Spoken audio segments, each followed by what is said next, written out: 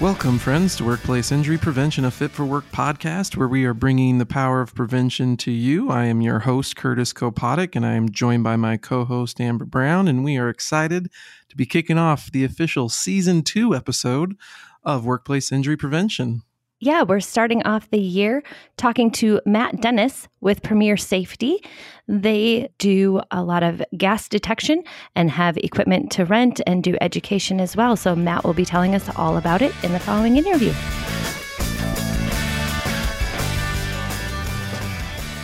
All right, Matt, let's let our audience know how you got into working with gas testing and how have you seen it affect others' lives?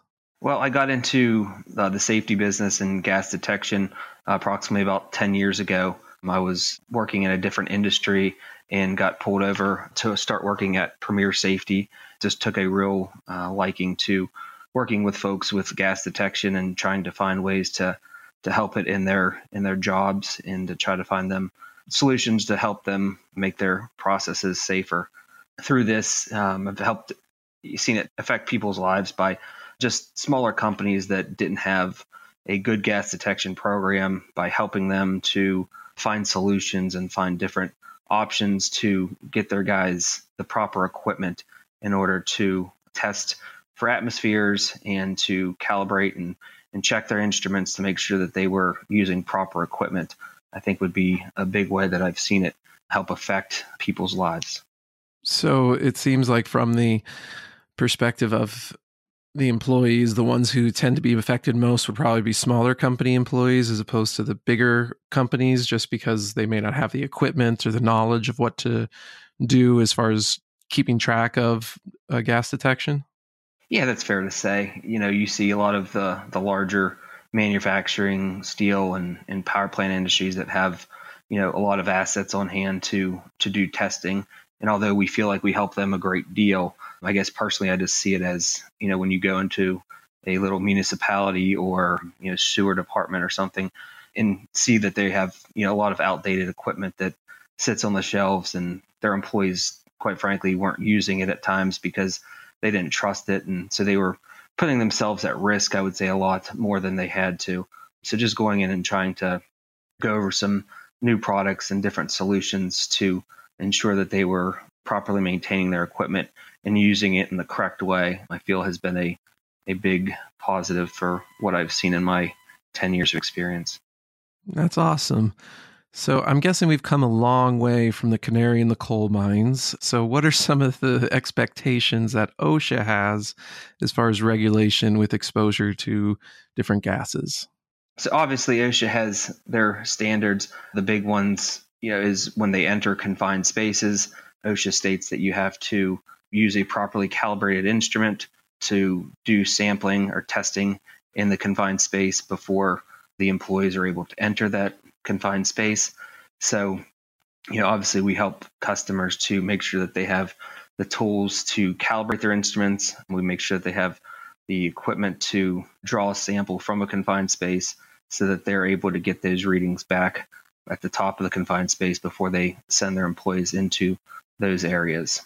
Also, OSHA has permissible exposure levels that they put out there. There's some of those that are a little bit outdated, but there's also, where they say that you can be exposed to a certain amount of gas over an 8-hour period.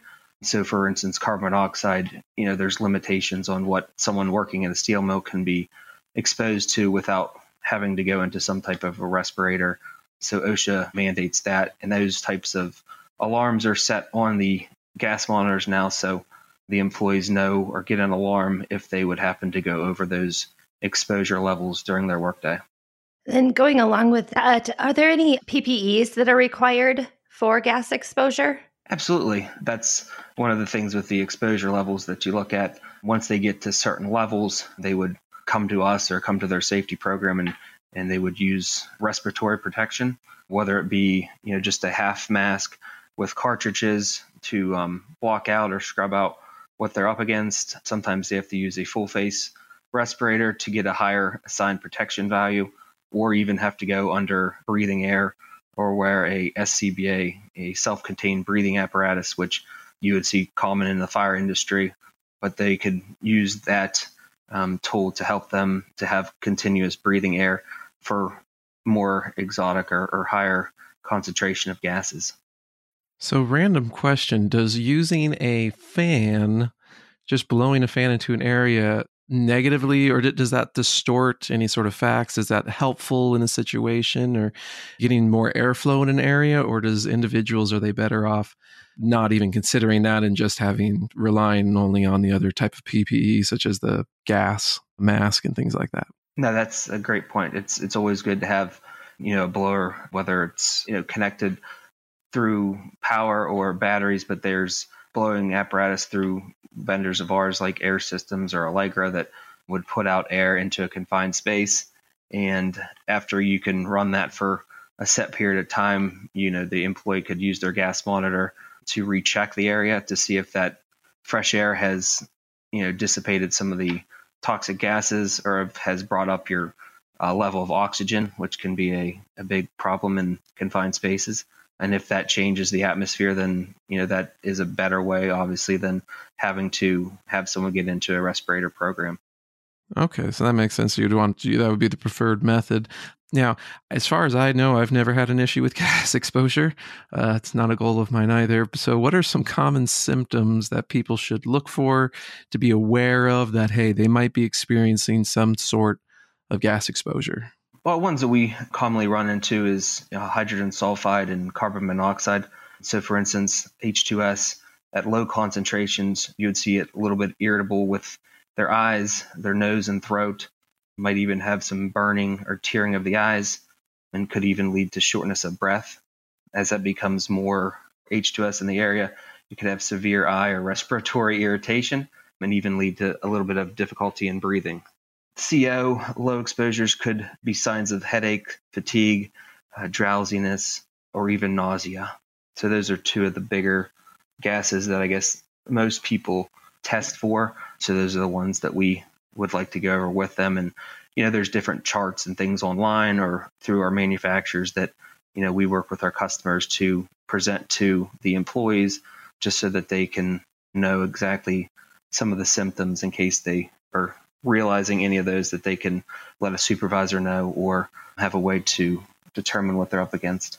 Yeah, I definitely had an interesting experience where some employees were going into an area, they were contractors, and they actually had to hook up a mask to a gas line for oxygen. Next to that was an ammonia line, and they weren't clearly marked. They hooked up to the wrong line. The first one felt sick.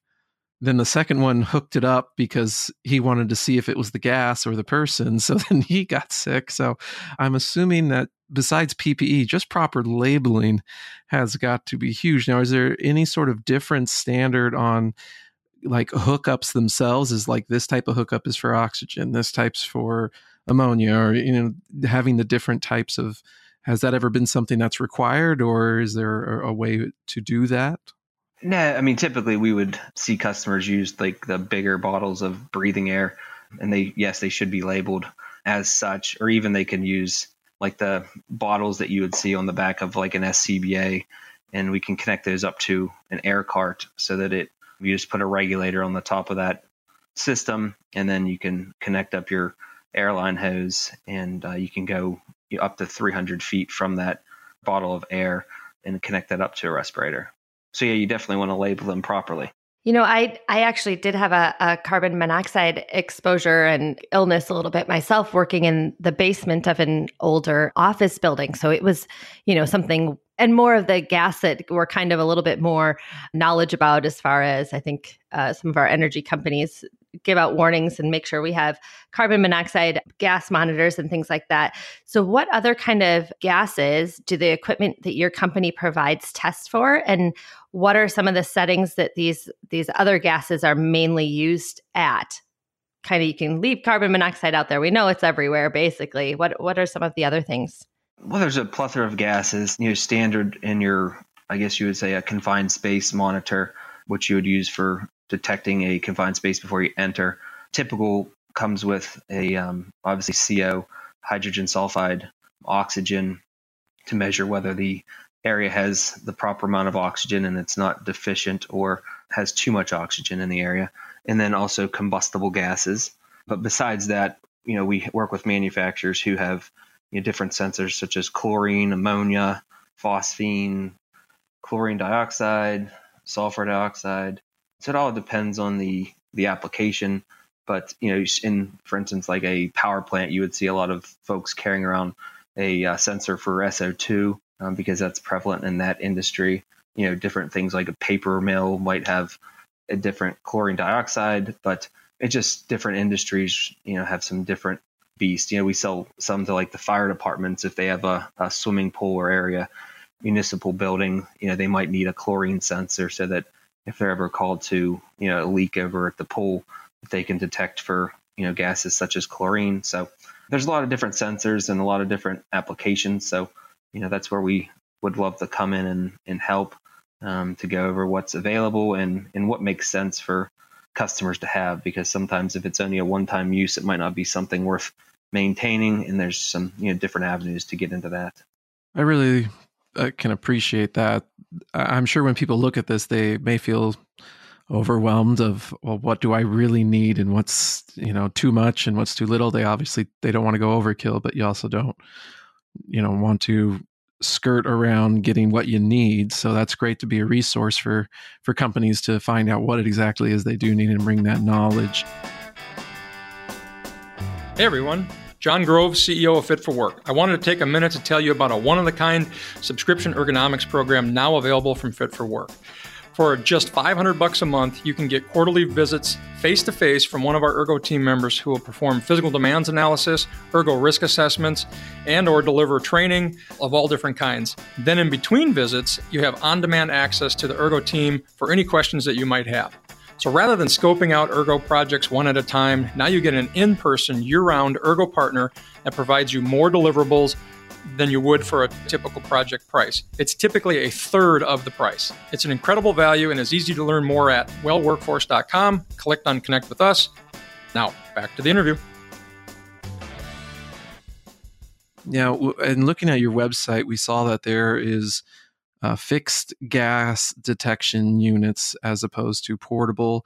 So what are some of the benefits or risks associated with using a fixed gas detection system as opposed to a portable that people may not be aware of?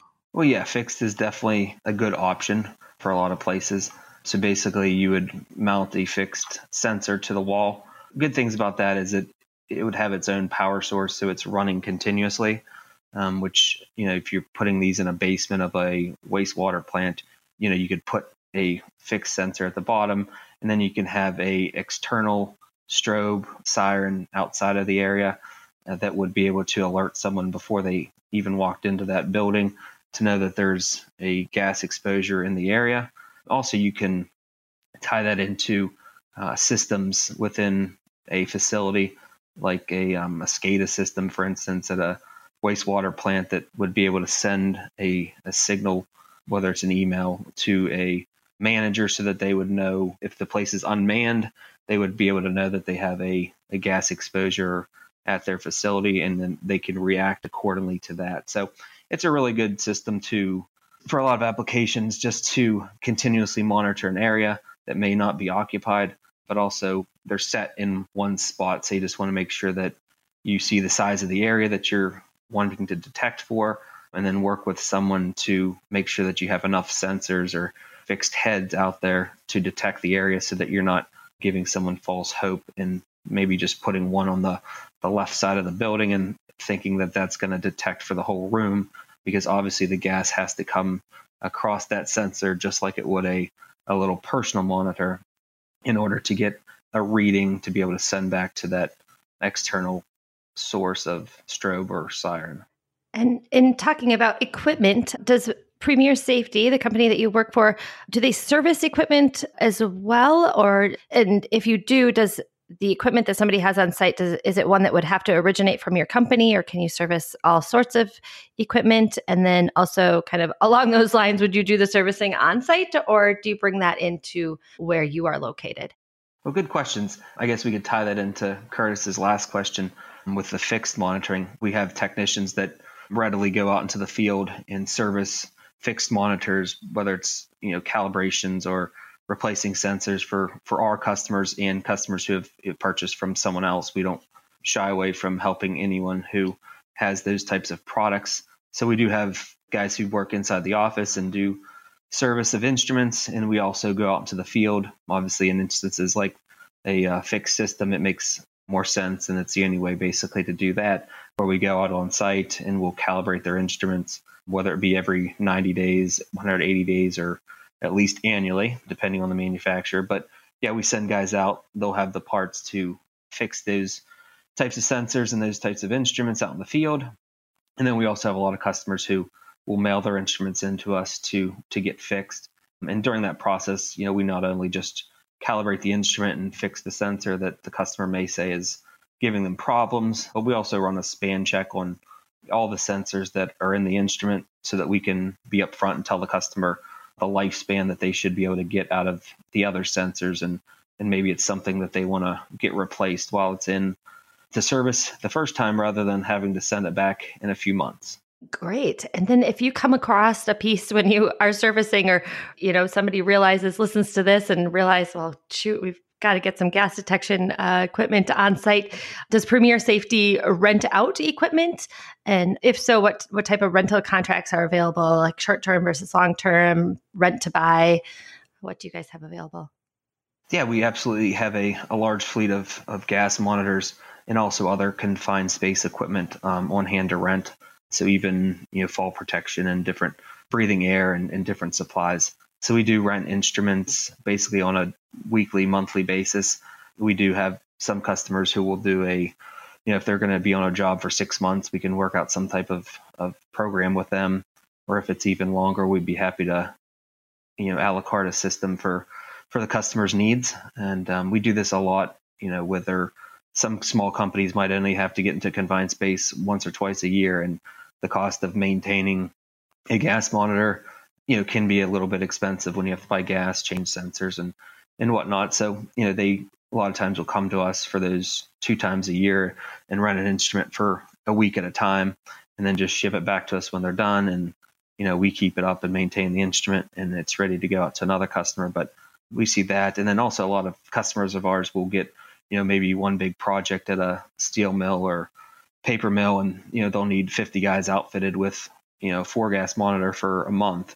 And, the cost of buying 50 monitors is a little bit extreme for only needing them for a month. So, they'll call us up and rent those 50 instruments, and we take care of, shipping them out to them. And then if something goes wrong with the instrument while they're out there, we send them a replacement. So they're always up and running, and then they just ship those back to us at the end of the rental period. So we'll work with you. And like I said, anything, we've even had some customers as short as a day. They've rented things for 2 days and have sent it back. So we'll work with you guys, or our customers rather, and find them what they need to complete their job or task at hand.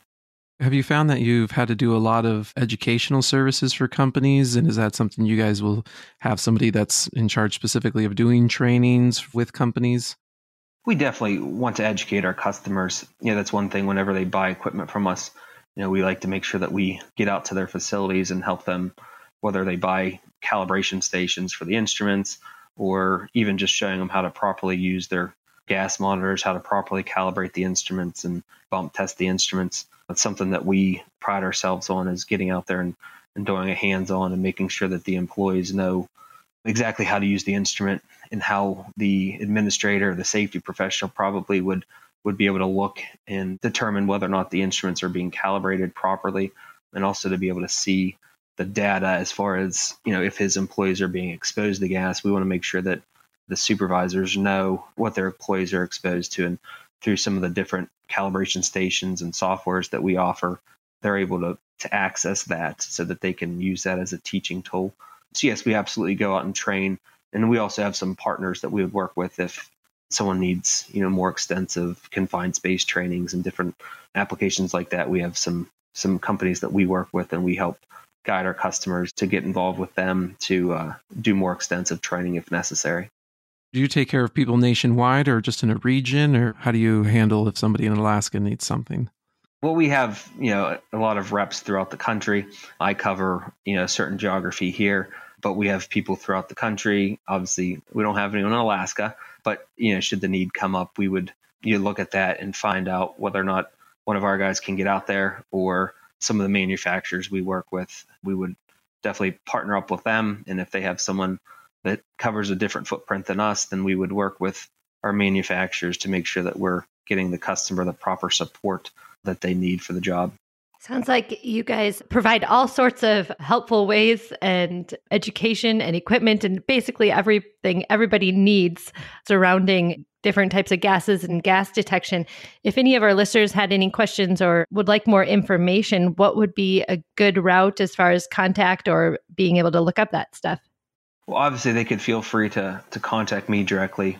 I guess I can give my number. It's 412-298-0361, or they could email me at mdennis, DENNIS, at premiersafety.com, or they can feel free to visit our website, premiersafety.com, to see all the products and services that we offer, and I'd be glad to help them out in any way we could. And obviously, if they reach out to you, you can feel free to pass along my information. Definitely will, and we appreciate you having this service available, because gas is one of those type of things. It's very impartial. It doesn't care who you are. If we're not meant to breathe it, it will affect you. And I've definitely know of, it affecting several people's lives in a very negative way. Many of my listeners may not know, but I'm a big Weird Al Yankovic fan, and his parents actually passed away from carbon monoxide poisoning. And, just that simple sensor in their house could have saved their lives. And I think having those simple things that you help customers find the right solution. It doesn't have to be overkill, but those little things can really save people's lives. So thank you for doing what you're doing. We really appreciate your insights. No, thanks for having me. And what you said is absolutely spot on. We always see, or not always see, but every once in a while we'll see articles on the website or in the newspaper saying that, someone died of a gas exposure and they left their gas monitor at the seat of their truck, and they just continually, they've done their job before in the past. So it's all about trying to educate the customers who, you can have the right equipment, but you have to make sure that they're maintained and that the customers are trained to use the equipment and know how to trust the equipment. I do have to ask, how often do you guys make gas jokes? Every once in a while. Our customers like to make them a lot, I guess. Every time we go in to do some training, they either talk about what they ate the night before, or they'll talk about how they're going to put it behind the exhaust of their truck and totally ruin their sensors. But we hear a lot of jokes about, what this guy ate the night before and how he's going to set off his alarm today. So there's a lot of jokes. Yeah, and what's funny is each person who says it thinks they're the first one to say it. Yeah, but they're not. No, they're not. Awesome, Matt. We appreciate your time. All right, thanks, guys. I appreciate the time. We are really thankful that Matt could join us on this first episode of the new year. Curtis and I were just thinking about it, and we've both had some types of experience with gas exposure. And so we're 2 for 2. That makes 100%. We figure that there are a lot of other people, and probably some of you listeners out there, that have had personal experiences with gas exposure. And Matt did a great job of letting us know about the different detection devices and education opportunities that his company, Premier Safety, provides. And so we were just really thankful for that, and hope that you all took away something as Curtis and I did. I am definitely grateful as well, because it's, when they say silent killer, it is possible, no easier way than with gas. So we do appreciate his time, and we want to thank you for listening to this episode of Workplace Injury Prevention, a Fit for Work podcast, where we are bringing the power of prevention to you. Please like and subscribe wherever you listen to your podcast. And to get started preventing injuries, please visit our website at wellworkforce.com, or you can email us podcast@wellworkforce.com with any questions or comments. And remember, prevention improves lives.